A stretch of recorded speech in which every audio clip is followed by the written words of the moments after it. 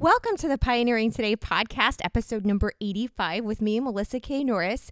And I am really excited. Today's episode, we are talking about a very old-fashioned, old-time pioneer way of preserving your meat using the dry curing method. And I'm so excited for this episode because this is an area that I don't have a ton of experience in personally, but I've always been fascinated by. So we have done where you've brined different cuts of your meats and then we have smoked them. We've done ribs and fish, but I haven't done my own pepperonis, salamis, prosciutto, pancetta, and all of those different cuts. And I haven't done where you do the dry curing, meaning with just the salt, and then you hang the cuts like they did back in the pioneer days. But I love these old-time forms of preservation, one, because I think they're important skills that a lot of us don't have today. And if we don't find people that know how to do them and teach them and pass them on to other people, then these can be lost. And I also think it's important to know how to do this. One, so we can do it ourselves because, I mean, who doesn't want home cured ham and bacon? I mean, we like to eat all this stuff, right? At least I do. So we raise our own meat and I would like to be able to know how to preserve it myself. Plus, when we're using these old time methods in times of preparedness, or if you need to be off grid, you don't have power or refrigeration, some of these methods can be done without using a refrigerator because, as we know, back in the pioneer days, they didn't have refrigerators and electricity, and this is how they preserved their meat. So from a self-sufficiency and preparedness and survival standpoint, I think this is really important to know as well. So I'm really excited to dive into today's episode with you. In fact, it was so funny because I had recorded this episode. And I will give a little bit of the surprise here. I've got some guests on today who are going to be teaching and walking us through this process even more. But my daughter and I just started reading the very first book in the Little House series, which is Little House in the Big Woods. And we were reading in the very first couple of chapters where Pa gets his pig and a bear, and they are salt curing and wrapping it and hanging it up in the attic, which is a form of dry curing. And so it was so exciting because I had just recorded this podcast, and then here we are reading it in the Little House in the Big Woods. And it was just, I'm like, oh my goodness, this is so awesome that I'm learning how to do the things that they were doing back then. Plus, it's just one of my all-time favorite series. So I can't wait to dive into this episode with you guys. We share 3 recipes. So this is what I'm really excited about. Karen, who is one of the guests on today, has given us 3 of her recipes for dry curing meat for homemade pepperoni, salami, and prosciutto. You could go and get your 3 free recipes to dry cure tutorials and recipes to make these for yourselves at melissaknorris.com. Click on the podcast button. This is episode number 85 to make sure that you get your recipes in the tutorials so you can do these at home. Today's episode is brought to you by my new book, The Made from Scratch Life: Simple Ways to Create a Natural Home. We'll walk you through all the ways of modern homesteading, the Made from Scratch Life, which is your guide to modern homesteading, simplifying and using old-fashioned tools and skills to create your homestead. With over $20 in free bonuses, including the Amish Canning Cookbook, workbooks with download sheets and guides and charts, go to madefromscratchlife.com. Okay, guys, we are diving into today's episode. Welcome to the Pioneering Today podcast. And on today's episode, number 85, we are going to be talking about fermenting your own food at home. And I'm really excited about this because I consider myself to be a baby fermenter. I've got a little bit of experience, but I'm in no ways an expert. And so I have a special guest on the podcast today who have much more experience in fermenting than I do. So we are going to be talking to Karen and James from SwissHillsFerments.com. So welcome, guys. Thank you. We're so excited to be here. Yeah, this is awesome. Thanks for having us. Yeah, so I'm super excited. So, of course, a lot of times when we think food preservation these days, one of the really easiest ones to do, of course, is the freezer, but that's really dependent on power and, so many things with that, and you're limited to space and everything. And then, of course, we think of canning, but canning really, as far as the history of food preservation, canning is relatively new. The mason jar was in the 1850s when it was first developed. Dehydrating and fermenting are probably 2 of the oldest forms of food preservation that there is. And I'm pretty familiar with dehydrating, but fermenting, I don't have as much experience in. So I'm super excited. So what is the very basic of fermenting? How does it work? What is it? What are you actually doing? Well, there are a couple ways that you can preserve the meat. So with fermenting, if you're familiar with making a sausage, the process of fermenting a sausage or making a salami is very similar, but just a couple extra steps. So in modern day, we add a culture to it, so that'll give you the beneficial bacteria to make sure that your food is going to ferment and get to get over the safety hurdles that you need. Once you make a sausage, what you do when you ferment it is you keep it warm for a little bit, which seems really strange. All these food safety rules that you have to keep your food at a cold temperature. But fermenting it, you need a warm temperature to get those the beneficial bacteria to start going and feeding on the sugars that are in the sausage, and then that'll increase the acidity, decrease the pH of your salamis, make them safe to eat. And from there, you can dry them a little bit to make them extra safe, decrease some of that water activity that's in there. And yeah, I mean, your basic process is almost the same as making a sausage, but just a little bit different. Yeah. No, not much. I mean, you added before the whole freezer thing, and I think that's a big thing, especially among hunters or people who buy for more economical reasons, maybe a quarter of a cow or maybe half a cow, or slaughter a pig or something, and they throw that in the deep freeze, and 6 months, 8 months later, they dig down over their frozen pizzas and everything. They're like, oh, I've got this 10 pounds of chuck roast in the bottom of the freezer and stuff. And when you start throwing stuff into freezers, the taste is going to go downhill over that period of time from freezer burn, or it's just not going to taste as good as when you first slaughter that pig or cow or elk or whatever. So I think dry curing was really nice for hunters and for farmers or anybody who has large amounts of meat or small amounts, because over time that taste and quality is actually going to improve over time, as opposed to decrease when you put in the freezer. So okay, that's kind of nice too. Yeah, that is. It's really interesting because we raise all of our own grass-fed beef. So when I butcher, I've got between a half or a full cow going in the freezer. Raise and butcher all of our own chickens. So I have between 10 and 20 chickens when I butcher going in the freezer. So my freezer is really high commodity. It's pretty much only our meat. And my husband got a deer this year, so that one in the freezer. And then we raise our own pork. So again, so in the freezer, it's funny you're saying frozen pizzas. I'm like, no, mine is like all meat, pretty much. But what's really interesting, so with our beef and is talking with flavor, and I think that this might have a little bit to do. I'm not sure. So we hang our beef, and we usually try to hang it as long as there's enough of fat layer on there. We age it so they we butcher it, and then we have them hang it. We actually aren't butchering our cattle on our own right now, mainly because we don't have cold storage for the aging process for it to hang. So we let it age. We prefer 3 weeks. Sometimes they're booked for time, and so at least 14 days. But then we age that for flavor and tenderness and all of that, and then we put it in the freezer. So, but with like the dry curing and stuff, you're saying it's actually better to do it fresh than it is in the freezer. So if you're in your freezer and you find, a roast or something like that, or some ground beef, and I need to get rid of it, then can you still ferment that and make it into the salami and pepperoni, or is it better to just use it fresh? Oh, absolutely. So what we do is when we slaughter a pig, we'll actually, when we're pressed for time, especially when we started doing this and it took hours because we're still learning how to do it, we'd actually chunk it up and then throw those chunks in a bag and label it and mark it and weigh it and everything like that, and then later defrost it. And it's always easier, to grind up sausage when it's almost nearly frozen anyway. When it hurts your hands, it'll go through the grinder a lot better. So throwing in the freezer is never a bad thing. I'm just saying that 8-10 months down the road, when half your meat's gone to freezer burn, and you're like, gosh dang it. Well, no. You lose some of that meat. And you're talking about too about how when you hang the meat, it improves the flavor, and the same is true if you're dry curing your meats.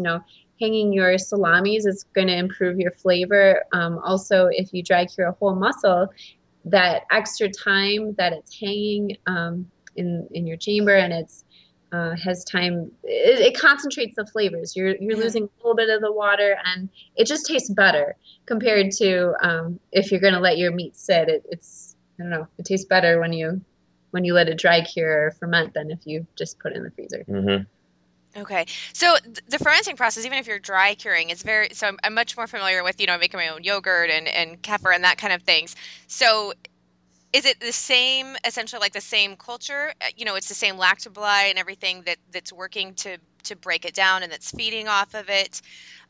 Or is it a different set? Like, like, I have never fermented meat. Can you tell? So do you purchase those cultures, or can you use cultures from other things? Like if you've got, like whey or something like that, or how does that process work? Like, walk me through, like, I'm going to make my very first dry cured thing of meat. Like, walk me through what I really do. Okay, so if you want a culture for your salamis, I highly recommend buying one as opposed to using yogurt or something like that. I wouldn't be able to tell you if you get success from that or not because they're slightly different cultures. But if you go to sausagemaker.com or what are some of the other ones? Butcher and Packer. Yeah, Butcher and Packer is a big one. You should be able to find some of these cultures. They're freeze dried. You can keep them in your freezer so they last a while. And then you just use like a very small amount, like a quarter teaspoon or something that you add to your meat. But even before you start making salamis, there's something that you can do to preserve your meat too. That's even easier, which is just you taking a whole mussel. You put salt on it and some spices.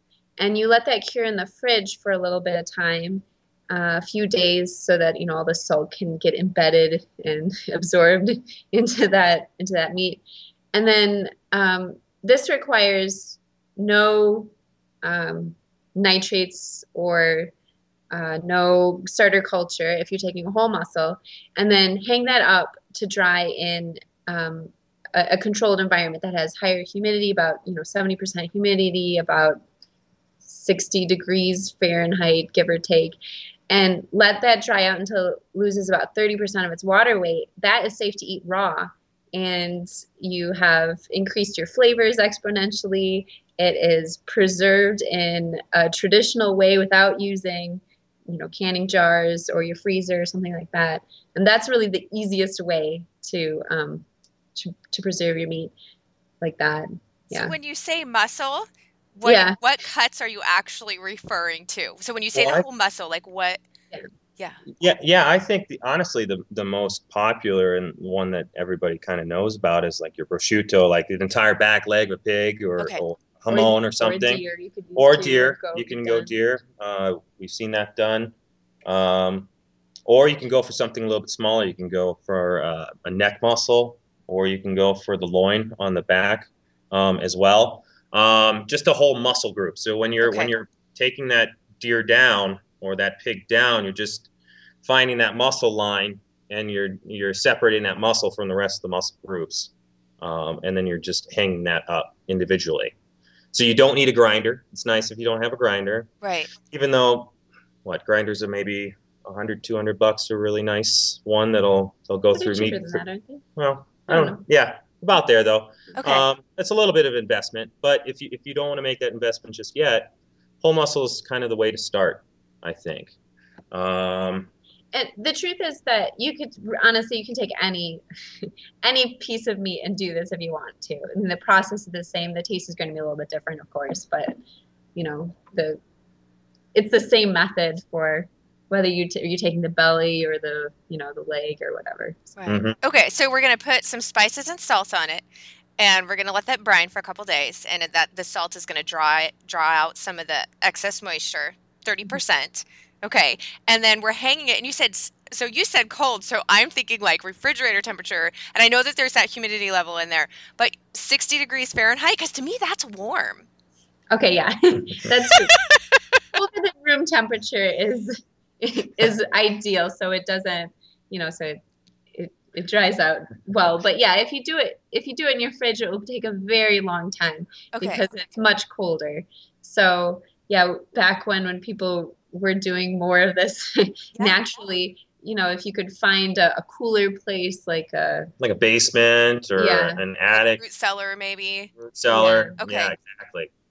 And also you want that a little bit warmer anyway, because you want those bacteria, those microbes to bloom, the good bacteria to bloom Right. very quickly and force all those bad bacteria Mhm. out of that muscle to keep things like botulism and all the bad Coli all probably the bad in. things. Yeah, you want those to get destroyed pretty quickly by all the Okay. good bacteria. So it's hanging in this temperature. Now, because we have with all of our livestock, like flies drive me bonkers. So do you like put any kind of protective wrapping on it that would still allow it to breathe? But if there were any like bugs, flying around, or how do you walk me through this part too? Okay, so I mean, I have seen people wrap their meats up in cheesecloth or something like that. Mhm. But you are exactly right. You don't want bugs getting into this. That would be terrible. The the method that we use, because we do not have a basement and we don't have a cave in the side of the hill to put all of our meats in, is we have a curing chamber. That's actually a product that we are putting out on Kickstarter right now, which will protect you from the bugs and will also help you to get the ideal temperature and the ideal for humidity and the ideal airflow and all of that, just to make it easier to get the best results. Do you want to explain? Yeah. So you typically want to have a dedicated chamber or something along those lines, unless you have a basement. Basement might work too. But again, if you got bugs running around, I don't know. But yeah, what we're coming out with right now and what we've got on Kickstarter currently is what we call the Cave. It's a control unit that you're able to put on top of a freezer or a refrigerator. And what it is it has a touch screen where you can adjust settings, your temperature setting and your humidity setting and your airflow, to really precisely control the environment that you're throwing your meat, your cheese, starter cultures, yogurt, anything you want to ferment inside this thing. It's got a heater, it's got a fan, it's got interior lighting. So you install this on top of your freezer and you can adjust the settings and it'll hold those settings for you. The other nice thing is it's got a wireless app attached to it. So let's say you're on vacation somewhere. Yeah. And you're like, oh no, I threw my beer in there and I need to throw it down a couple more degrees. I can go onto my phone and I can lower it 5, 10, whatever amount that I need to adjust while, vacation in Florida, theoretically, if Right. I vacations. So, which I don't, but yeah, that's what we've got on Kickstarter right now. And it's going on for about 30 days. So we're hoping people take an interest in this. Yeah. So guys, if you go to melissaknorris.com, click on the podcast button. This is going to be episode number 85 on fermenting. And we'll have, of course, all of the show notes and references and all of that we're talking about, so you can get that in written form. But we'll also have links, so you can check out the Kickstarter campaign that they're doing on the Cave. So really, you have, so if I was going to go and look at it, so I just have an existing fridge or freezer, and this is a unit that I put onto an existing fridge or freezer. Now, does it matter what size? Like if it's one of the little tiny small refrigerator, if it's a full size refrigerator, does it operate on all sizes? Yeah, so it's going to operate up to about 10 square feet of space. Well, Yes. it can go on any size refrigerator, but if you want to use the heating component of it, say if you want to make yogurt or something, Yeah. then we recommend using one up to 10 feet. Yeah, for that, yeah, the heater has the ability to heat about 10 square feet of space up. So that's a good point. But we also would probably prefer that it's a single zone fridge or freezer, so it doesn't have a Like the compartments and freezing stuff. Freezer on the unit. bottom. Yeah. Either like some of those dorm room fridges have a little freezer on top. We don't want to have to deal with that. And they make dorm room fridges without those type of freezers in there. Okay. And then you can also plug your humidifier. We have a USB port on the side in the interior of the fridge that you can plug into. It'll also regulate humidity inside there as well. Because the last thing you want is for these meats or cheeses to start drying out on you and creating a really hard crust on the outside. And so once that hard crust forms, then the moisture inside gets trapped and it's not good. Okay, so that's really the big issue then with the humidity, because I've heard that a lot with the Yeah. fermenting, especially the meats and stuff, is humidity, is because if the humidity level is not right, like you said, it dries out. It's actually a safety issue, not Yeah. necessarily just like a texture or flavor or that kind of a thing. Yeah, same with cheeses too. Cheese, your skin dries out, starts cracking, etc. Your mold doesn't grow properly on the outside of your cheese, and we've had some disasters in the first few years too. So before the cave. before the cave, but Yeah. after everything was perfect. But So then back to, I know I'm going to backtrack for just a second. So when we are doing the whole muscle cut of the meat and we're dry curing it that way, so in the 60 degree thereabouts temperature range, how long are we letting that cure? It depends. If you have a very large cut of meat, it can take a long time. I mean, some of these prosciuttos, the whole leg of a ham, will take like a year or something like that. But if you have a smaller cut of meat, it's going to take much less time. You want to age it until it's lost 30% of its water weight. And at that point, your water activity is low enough that bacteria won't be able to thrive in that area and it'll be safe to eat. So then do you weigh it beforehand? And then, so you're, Yeah. because that's about the only way you're going to be able to measure this 30% of the weight. Okay, Yeah. so you need a scale. Yes. Okay. Well, unless you cook it, right? So you can make pancetta, which is very similar to bacon, but a lot of times people will want to cook that, for example. So, if you plan on cooking it, then it's not that important that you reach that 30% weight loss. It's just more of a flavor thing at that point if you're going to cook it. So. Okay. So after you've reached the 30% weight loss and it's went through, the whole brining and curing process, then storage wise, and this is like, really for more, your preparedness and your long-term food storage and all of that. So how do you go about storing it? And then how long is it generally good for? I guess you can store it. You can continue to store it in the cave if you want to continue to age it and to keep concentrating those flavors. After a certain point, it'll continue to dry and it'll be rather hard. So, I mean, if that's something you want, you can keep doing it. Okay. Otherwise, you can keep it in your refrigerator. Lowering the temperature is going to, decrease the rate at which it ages and, continue to preserve it. You can put it in your freezer if you wanted to. But it won't keep indefinitely. Yeah. Right. It is one of those things. Plus, if you're dry aging pork belly or bacon, and you're probably not going to keep it around forever anyway because it's going to taste so good. You're going to take down that salami and eat it. I should say too that these things are shelf stable once they're made. So I mean, you can keep them out at room temperature, but I mean, there's the issue of them drying out and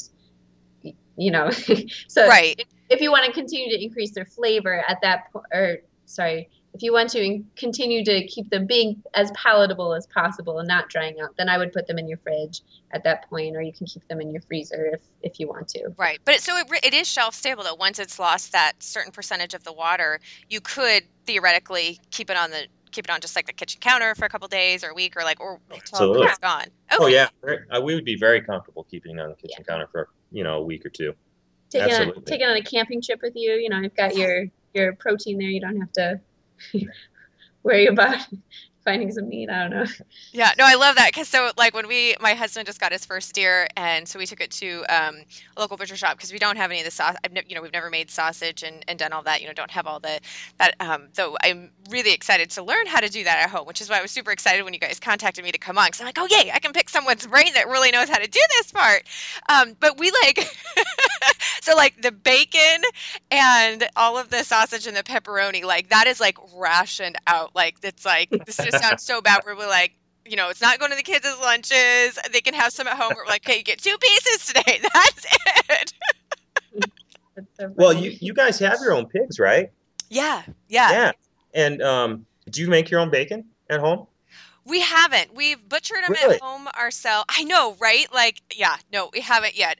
We've butchered them at home ourselves and done like whole pig roasts and stuff for Christmas and New Year's Eve. But we haven't. I haven't done my own home cured bacon. We've smoked like a lot of fish and done a lot of different, like things like that and brining and smoking that. But I don't have experience with the sausage making, and I want to do that with the deer too. Like I want to make my own summer sausage, and then if we ever get a bear, like, oh my goodness, like I want to learn how to do all that. But nobody in my family actually makes it and does it themselves, so I don't have anybody to teach me. And not that I don't mind being self-taught, but it's really nice to have someone who knows what they're doing to kind of walk you through that process, especially the first time, to make sure you're doing it right.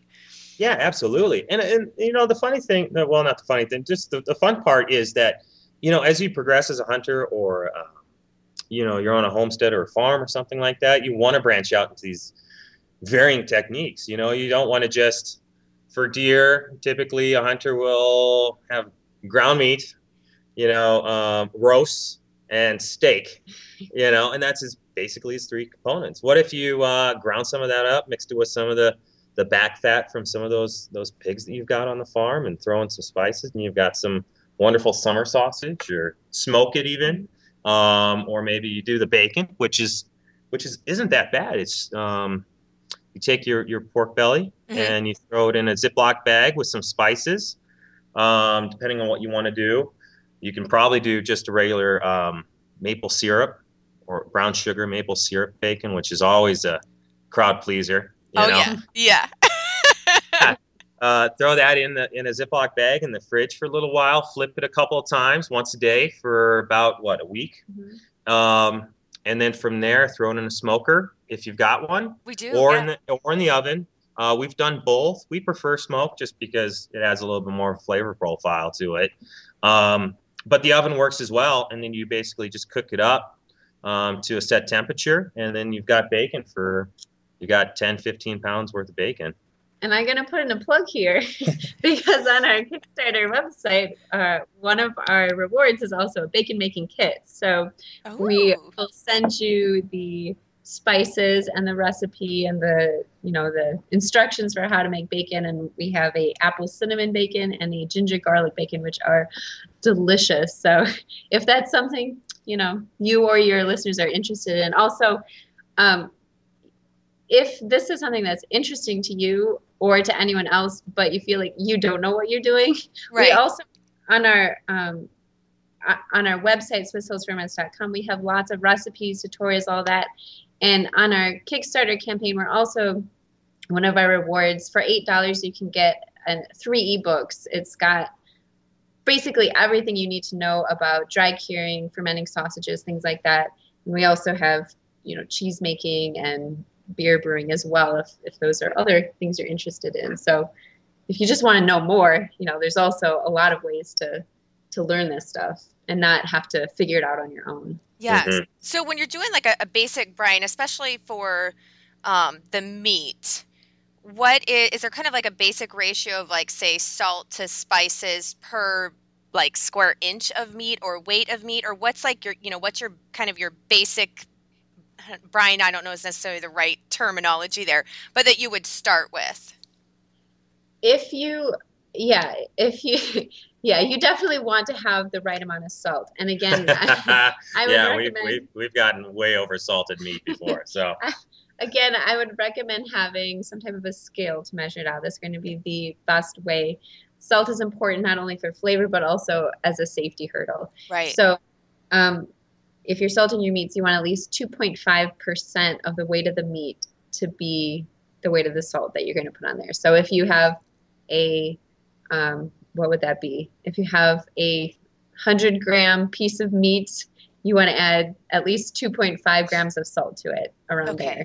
So somewhere around there, 2.5 to 3.5% about.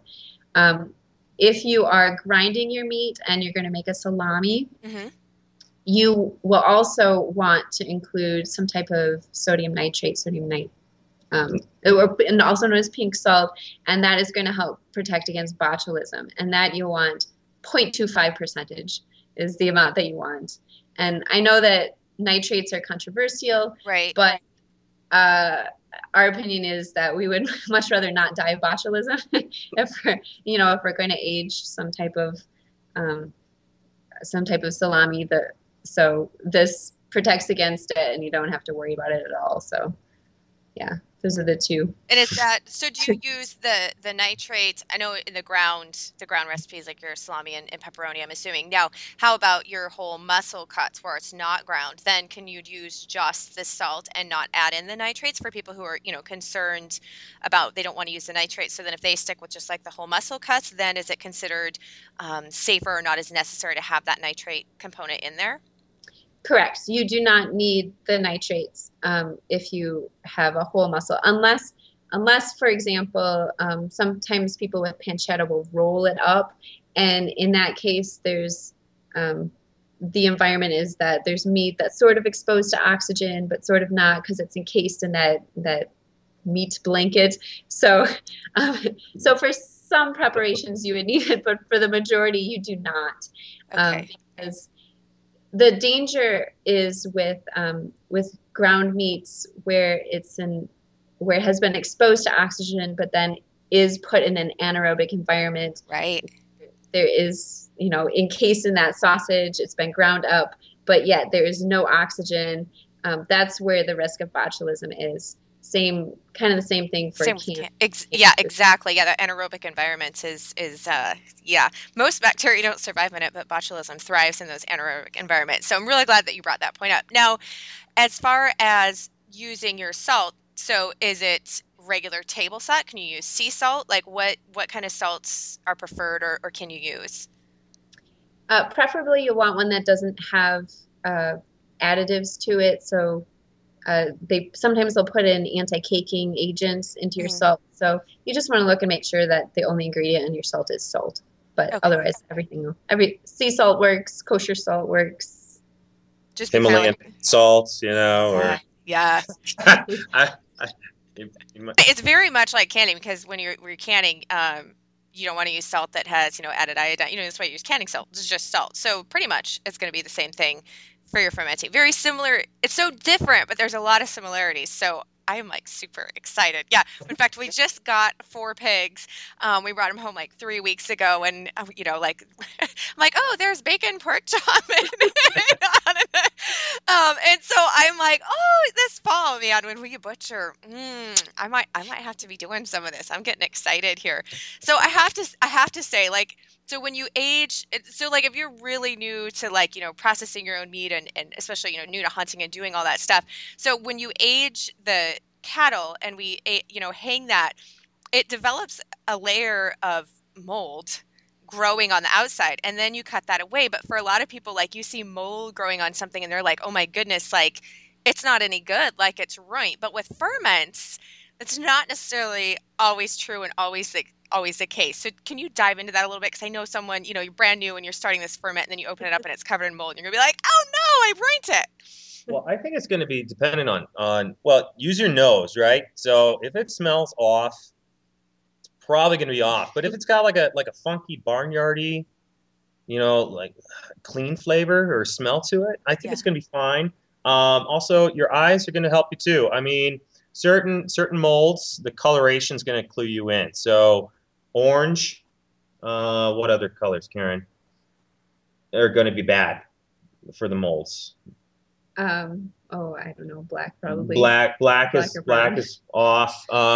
Typically, some of your dry aged pepperonis that you see out there, they're already covered in a white mold. Right. So that's what I'm referring to. So if you see that white mold, it doesn't mean that it's gone bad.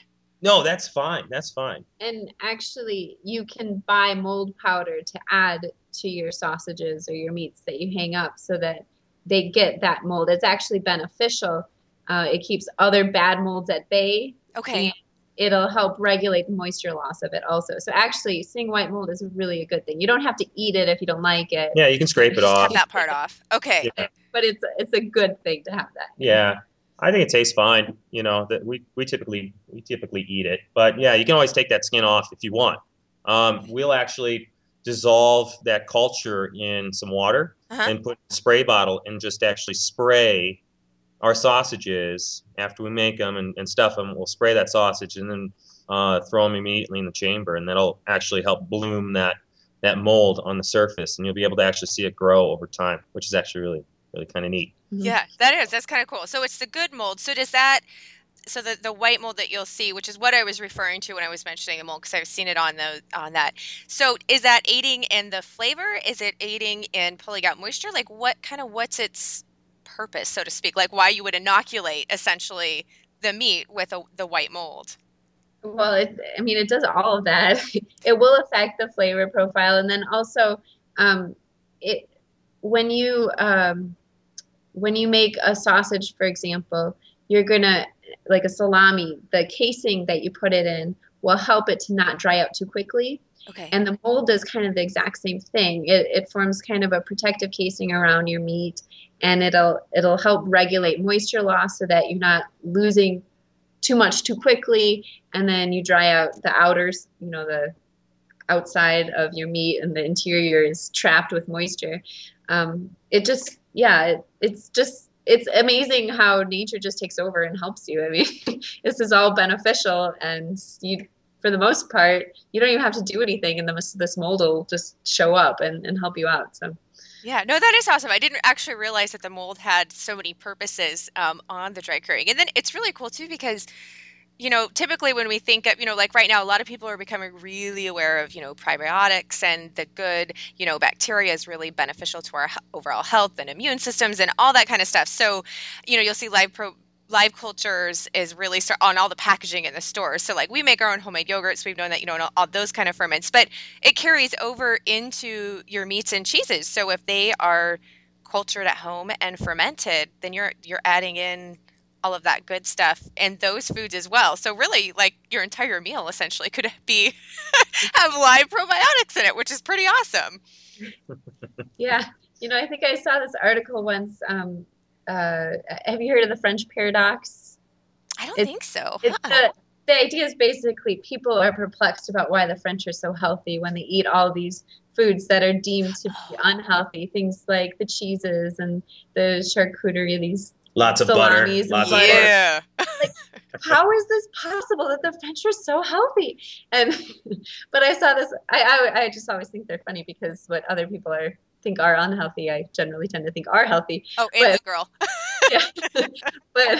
But yeah, I saw this article that was saying, the reason for the French paradox is, or one of these possible reasons is the mold in their cheese, the blue mold in the cheese or something like that is supposedly supposed to, be healthy. So all these things that you don't even think about as being a healthy component. I mean, even the mainstream media is starting to recognize that has some benefits. Yeah. I'm with you. Like lard right here. Oh my goodness. One of my favorite things about raising the pigs is I get my lard. Which has had a bad rap for quite a while, but yeah, it's coming back. People are realizing lard is a good thing. Thank you so much for listening and joining us today, and make sure and go and grab your 3 free recipes for dry curing meat for homemade pepperoni, salami, and prosciutto at melissaknorris.com, episode number 85.